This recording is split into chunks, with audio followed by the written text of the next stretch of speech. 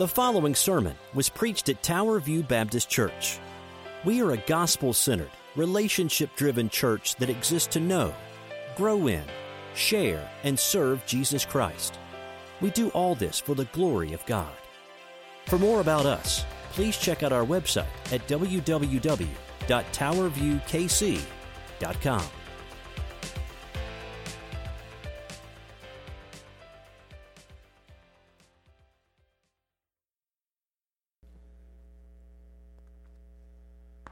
Good morning.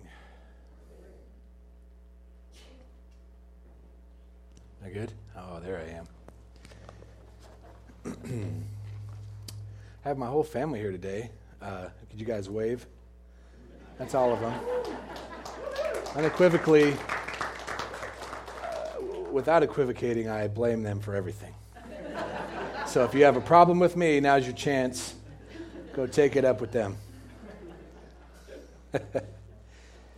We are having a look at the faithfulness of God today. Darren gave me a couple of different opportunities to choose a Sunday and choose a topic, and I picked this one. And I immediately went to 2 Timothy 2:11 through 13. So I promise this is the last time I'm going to ask you to stand today, but I would invite you to stand with me one more time as we read God's Word this morning. 2 Timothy 2:11 through 13.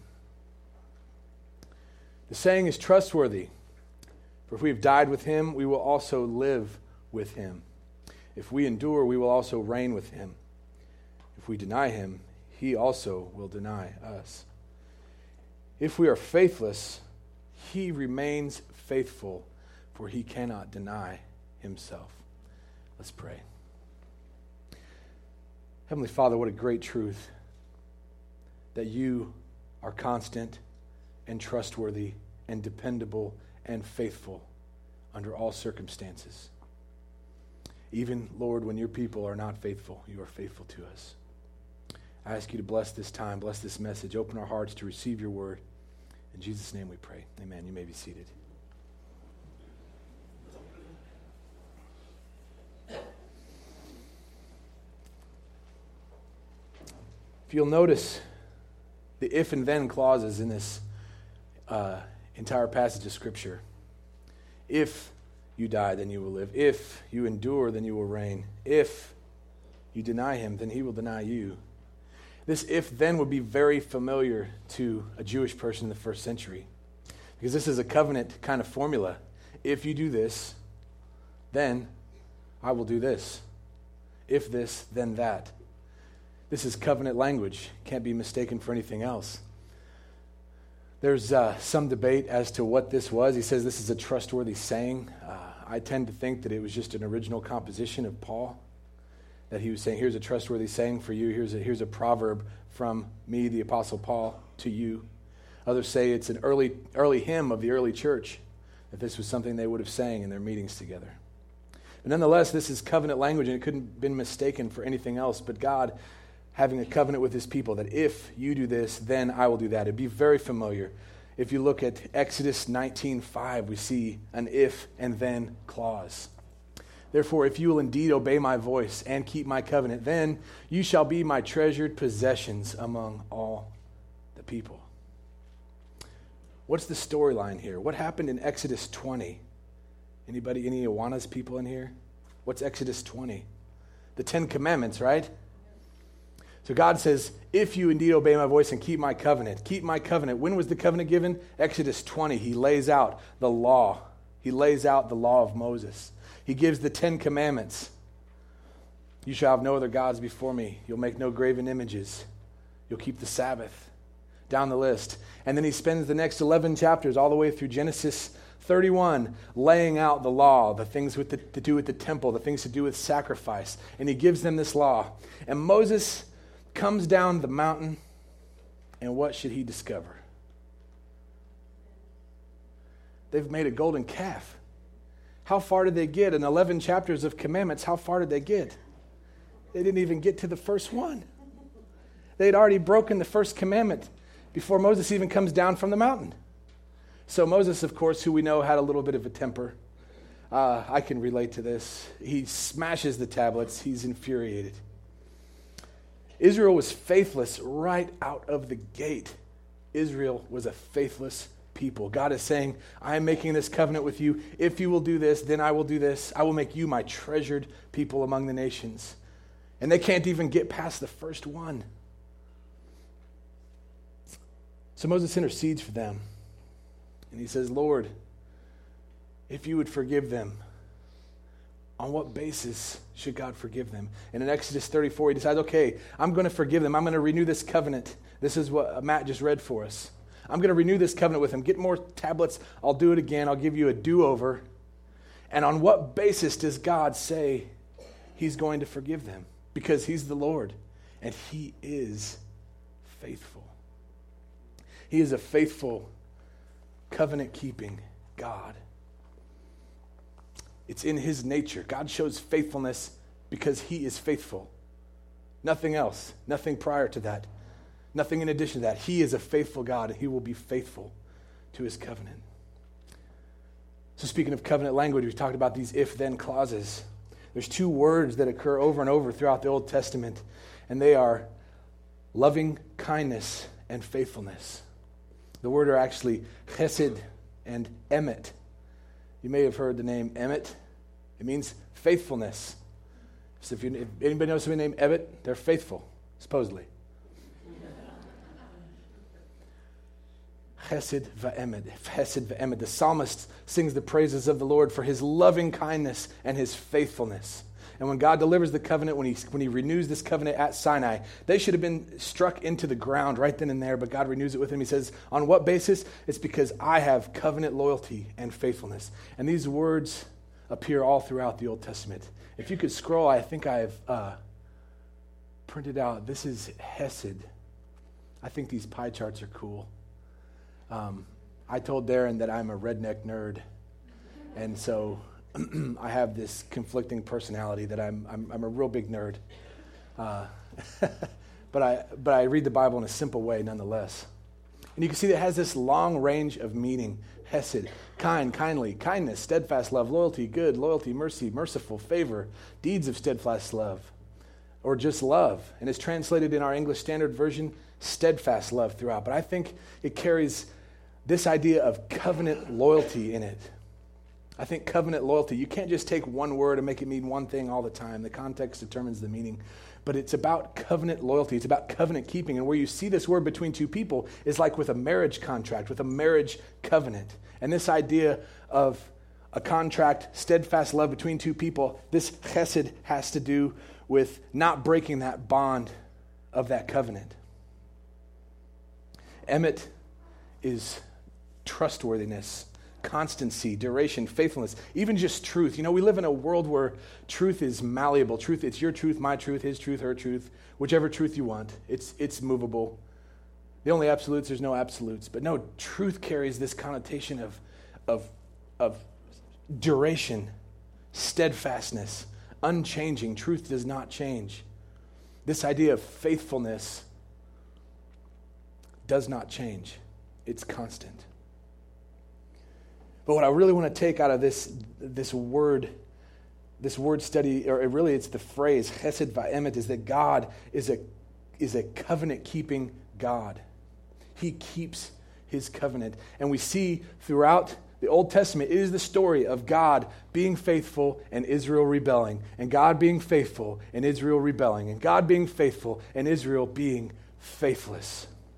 When we get to the prophet Hosea, God commands Hosea to go to the house of whoredom and marry a whore, because my people have whored after the false gods of the Baals. There's no PG-13 way to say this. I should say that was the PG-13 way. There's no PG way to put it. Go and marry a whore because my people are whoring after other gods. And he says in Hosea 4:1, hear the word of the Lord, O children of Israel, for the Lord has a controversy with the inhabitants of the land. There is no faithfulness or steadfast love. There is no chesed. There is no emet. Now in relation to the people, they have none. So God's going to bring them under judgment because of their rebellion. they have been absolutely faithless. And he's comparing them to this faithless wife of Hosea, Gomer, who goes back and chases after all of her lovers. And God says, take her back again because I am a faithful covenant-keeping God. You are faithless like a faithless wife, but I keep my covenant. So Israel's a faithless wife, a harlot, a prostitute. But this idea of God's covenant loyalty, this is what we mean by God is faithful, is pictured in marriage. You know, Ephesians 5:32, he says this is a profound mystery that marriage relates to Christ in the church. Throughout the Old Testament, this idea of a marriage covenant. You can't keep one half of a covenant for the other person in a marriage. This is the funny thing about this covenant. I can't keep the marriage covenant on my wife Andrea's half, and she can't keep it on my half. She can only keep her half of the covenant. How many broken homes and broken marriages do you know where one party in the marriage says, I want to make this happen. I want to keep this covenant. I want to make this work. I don't want to break this thing. But the other party says, I want nothing to do with this. And now you have a broken home, a broken marriage. Because it takes two to tango, right? It takes two to keep the covenant intact. And I want to focus on this idea of our faithfulness and the expectation and the demand throughout Scripture that we be faithful people. We know we are called to have faith. We know we are saved by faith. And trust me, I'm not going to diminish that one iota. But what does it mean to be faithful? Let's start with this analogy. What does it mean to be a faithful employee at your place of work? I remember when I was working maintenance at Lake Williamson Christian Center in Carlinville, Illinois, and I'm sure that you can't imagine me entertaining people with a bunch of anecdotes. But I had gathered quite a crowd at this point, telling pretty good story, I might say. And I had probably 10, 11 people now standing around. We're leaning on the sawhorses, and I'm pontificating about, I think I killed somebody's dog when I was babysitting their dog one time. And I think I was telling that story. I had their undivided attention, and who should walk in? Kenny, the boss. Here comes Kenny, and everybody gets back, and now we're working again, you know. And that was not being a faithful employee, right? I was not being diligent. I was not on task. I was off task and distracting others, which incidentally is what every report card I ever had in grade school said. Off task, distracting others. That's a faithful employee. But what does it mean to be a faithful husband now? And this analogy is biblical because we have this idea of Hosea and Gomer. And she was a faithless wife to Gomer. Sexual immorality must be expunged from the church. See, we're really hypocritical because we will shake our fist at the gay rights agenda. And yet, if the internet browser history of some of your computers was put up on this screen for us to look at, you'd be ashamed. We have to purge sexual immorality. And that's just not for the married, it's for the unmarried. Sexual immorality is not to be tolerated at all. And Christ raises that standard so high that we could never even meet it. If you even look at a woman in lust, you've committed adultery with her in your heart.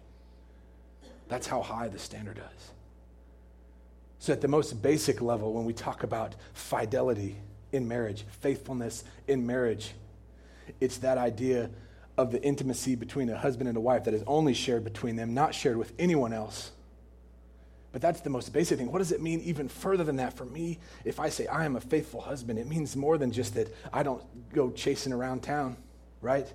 It means much more than that. It means I'm a presence in my home. It means I have dinner with my kids. It means I pray with my family. And let me be honest, I have failed in myriad ways in that department. What does it really mean for you to be a faithful husband today? And I know I'm picking on the guys, but that's because I am one. And guys are like thermoses, so you can throw them around a little bit.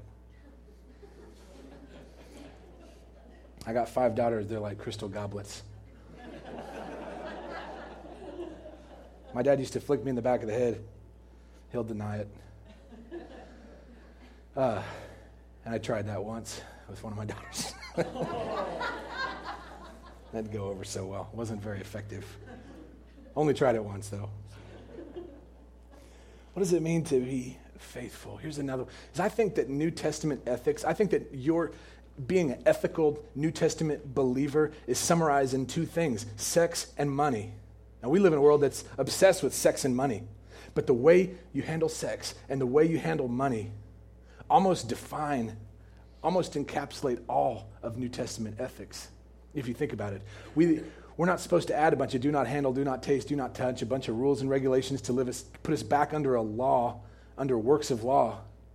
But how you handle sex and how you handle money. So let me ask you this, Christian. How faithful are you with your money? I have to admit, I haven't been on a written budget for like 2 years. Now, that has to do with my particular station in life, living off of a fixed amount of income for a duration of time. And I have to say this, that's not sinful. It's not unfaithfulness that I don't have a written budget. However, I can't tell you if I'm faithful or not because I don't have a written budget. Some of you have so much debt, you could work for 5-6 years and give all of your income and not pay it off. We have to be faithful people with money. What does it mean to be faithful with money? And don't get me wrong, we could fall into dead works very quickly. We're to be generous as well with our money. We're not to make all we can what we can, and sit on the can.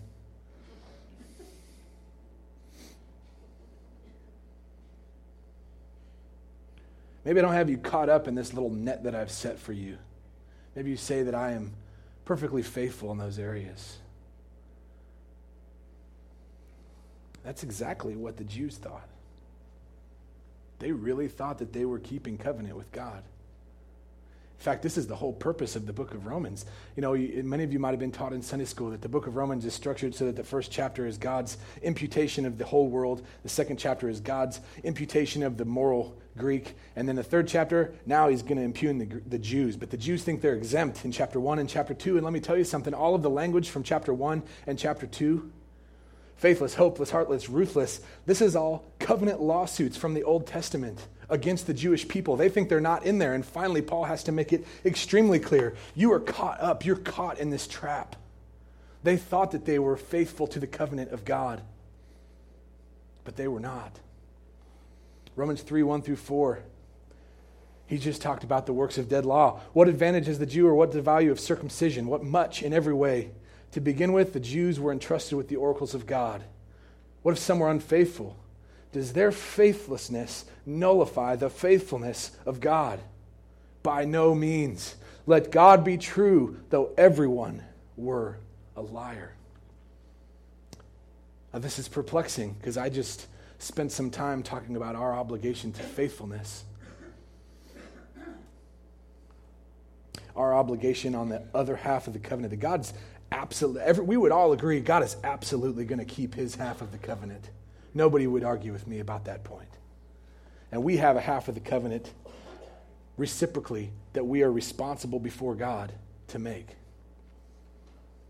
But the basis of God's faithfulness is himself. He swears by himself. He doesn't need anything else. He is faithful. Your faithfulness cannot nullify the faithfulness. Your faithlessness cannot nullify the faithfulness of God. Let God be true, though every man were a liar.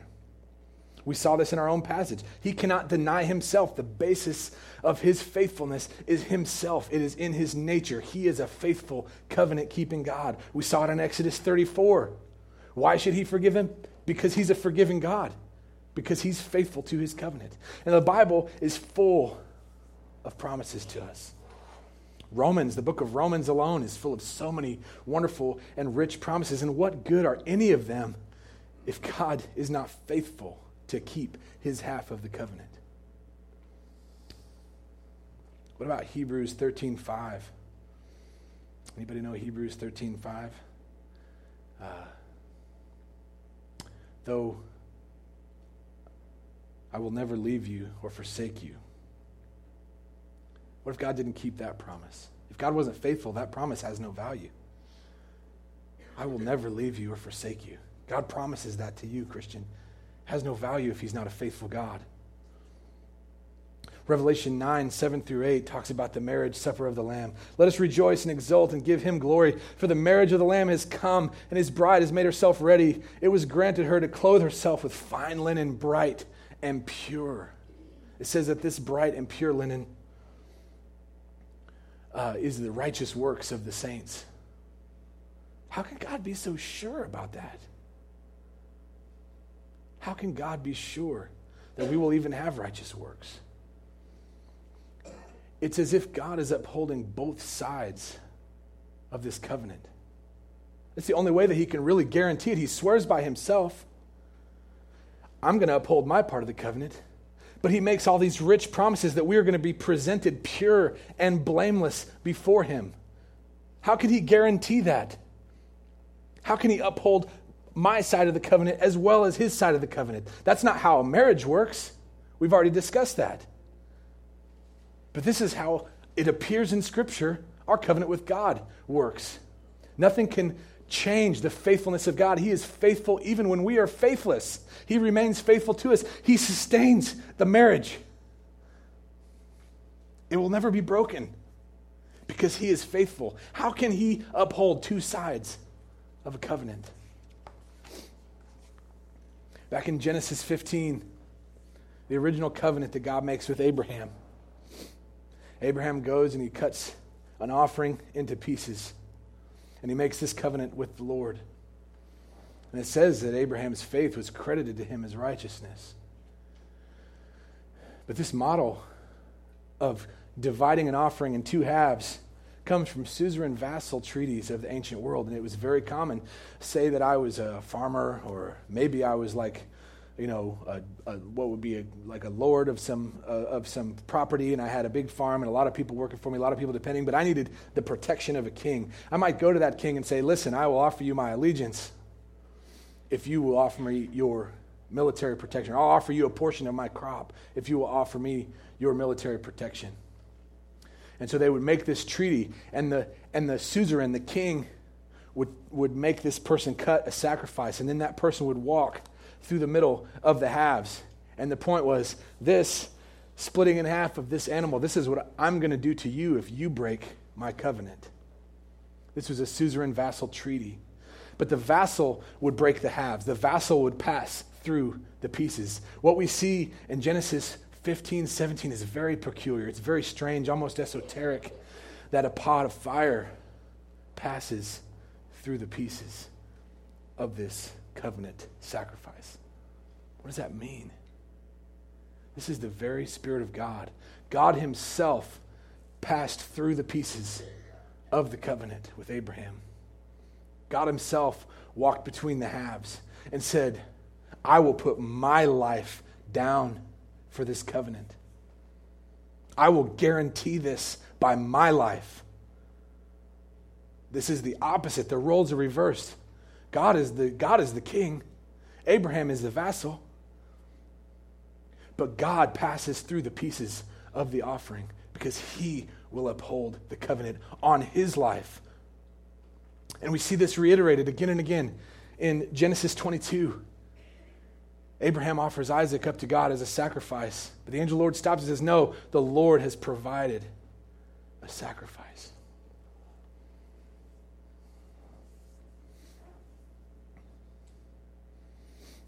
How can God uphold both sides of the covenant? How can he guarantee that this marriage covenant cannot be broken? Because he will uphold his side, absolutely.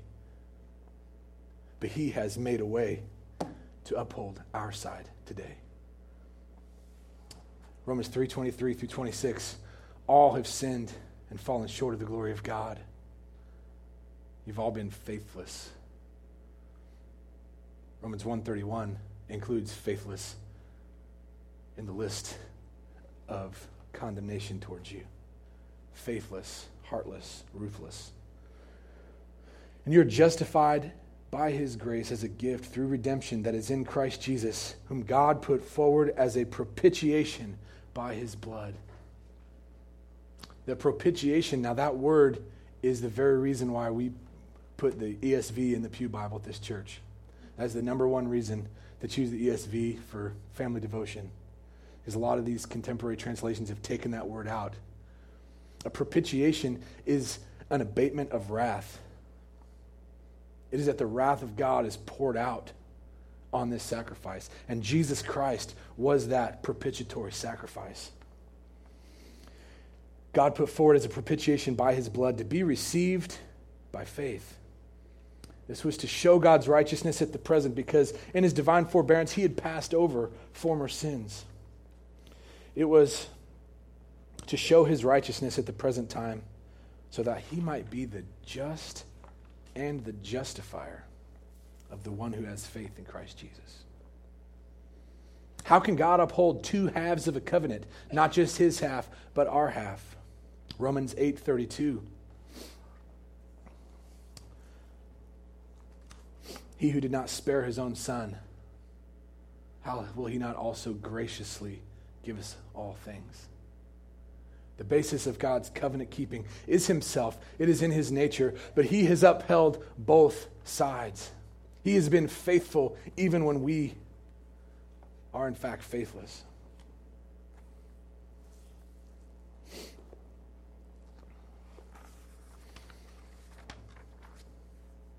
2 Timothy 2:13. If we are faithless, he remains faithful, for he cannot deny himself. He swears by himself, by his own nature, and he upholds it by the gift of his Son. Now, there is only one type of person for whom this message has no hope. If you honestly look at me and say, Blake, I've been pretty faithful. I'm a pretty faithful guy or gal. I'm walking pretty upright. I'm doing a pretty good job. You're like a bride whose wedding gown is covered in filth, covered in sewage. For you who would say to me, I am faithful, I am the paradigm of faithfulness. You didn't catch me in any of your snares. I'm faithful with sex and money. I'm faithful, I keep the 10 Commandments. You become like the publican in the story of the Pharisee and the tax collector. So for you, this message is not a hopeful one.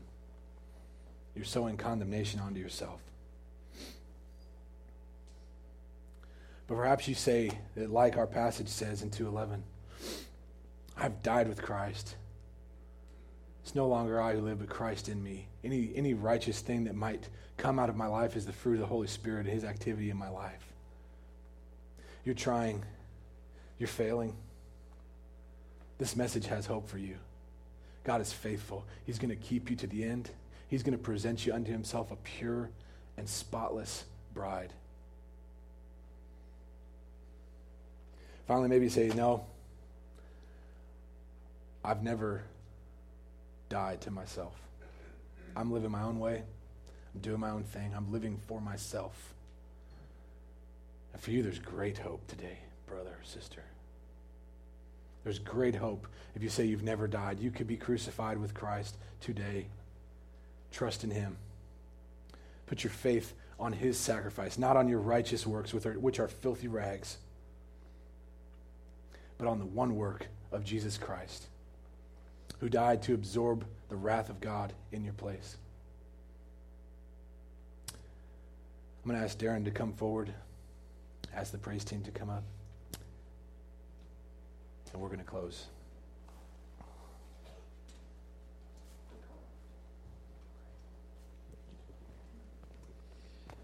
We serve a faithful God, and I appreciate Blake sharing that. And There's so much that could be said on this, but if you're here today and you don't know Christ, the greatest need that you have is to know this faithful God. And we believe it's not by a church membership or by a baptism or giving money. It is by God's faithfulness to us that while we were yet sinners, Christ died for us, and that he loved us so much that he gave his one and only Son, that whosoever believes in him shall not perish but have eternal or everlasting life. That's the God we serve today, and we want that to be the message that we have. So if you're here today and you don't know what that is, what that means, if you were to pass away today, as unfortunate as that would be, would you know where you are headed?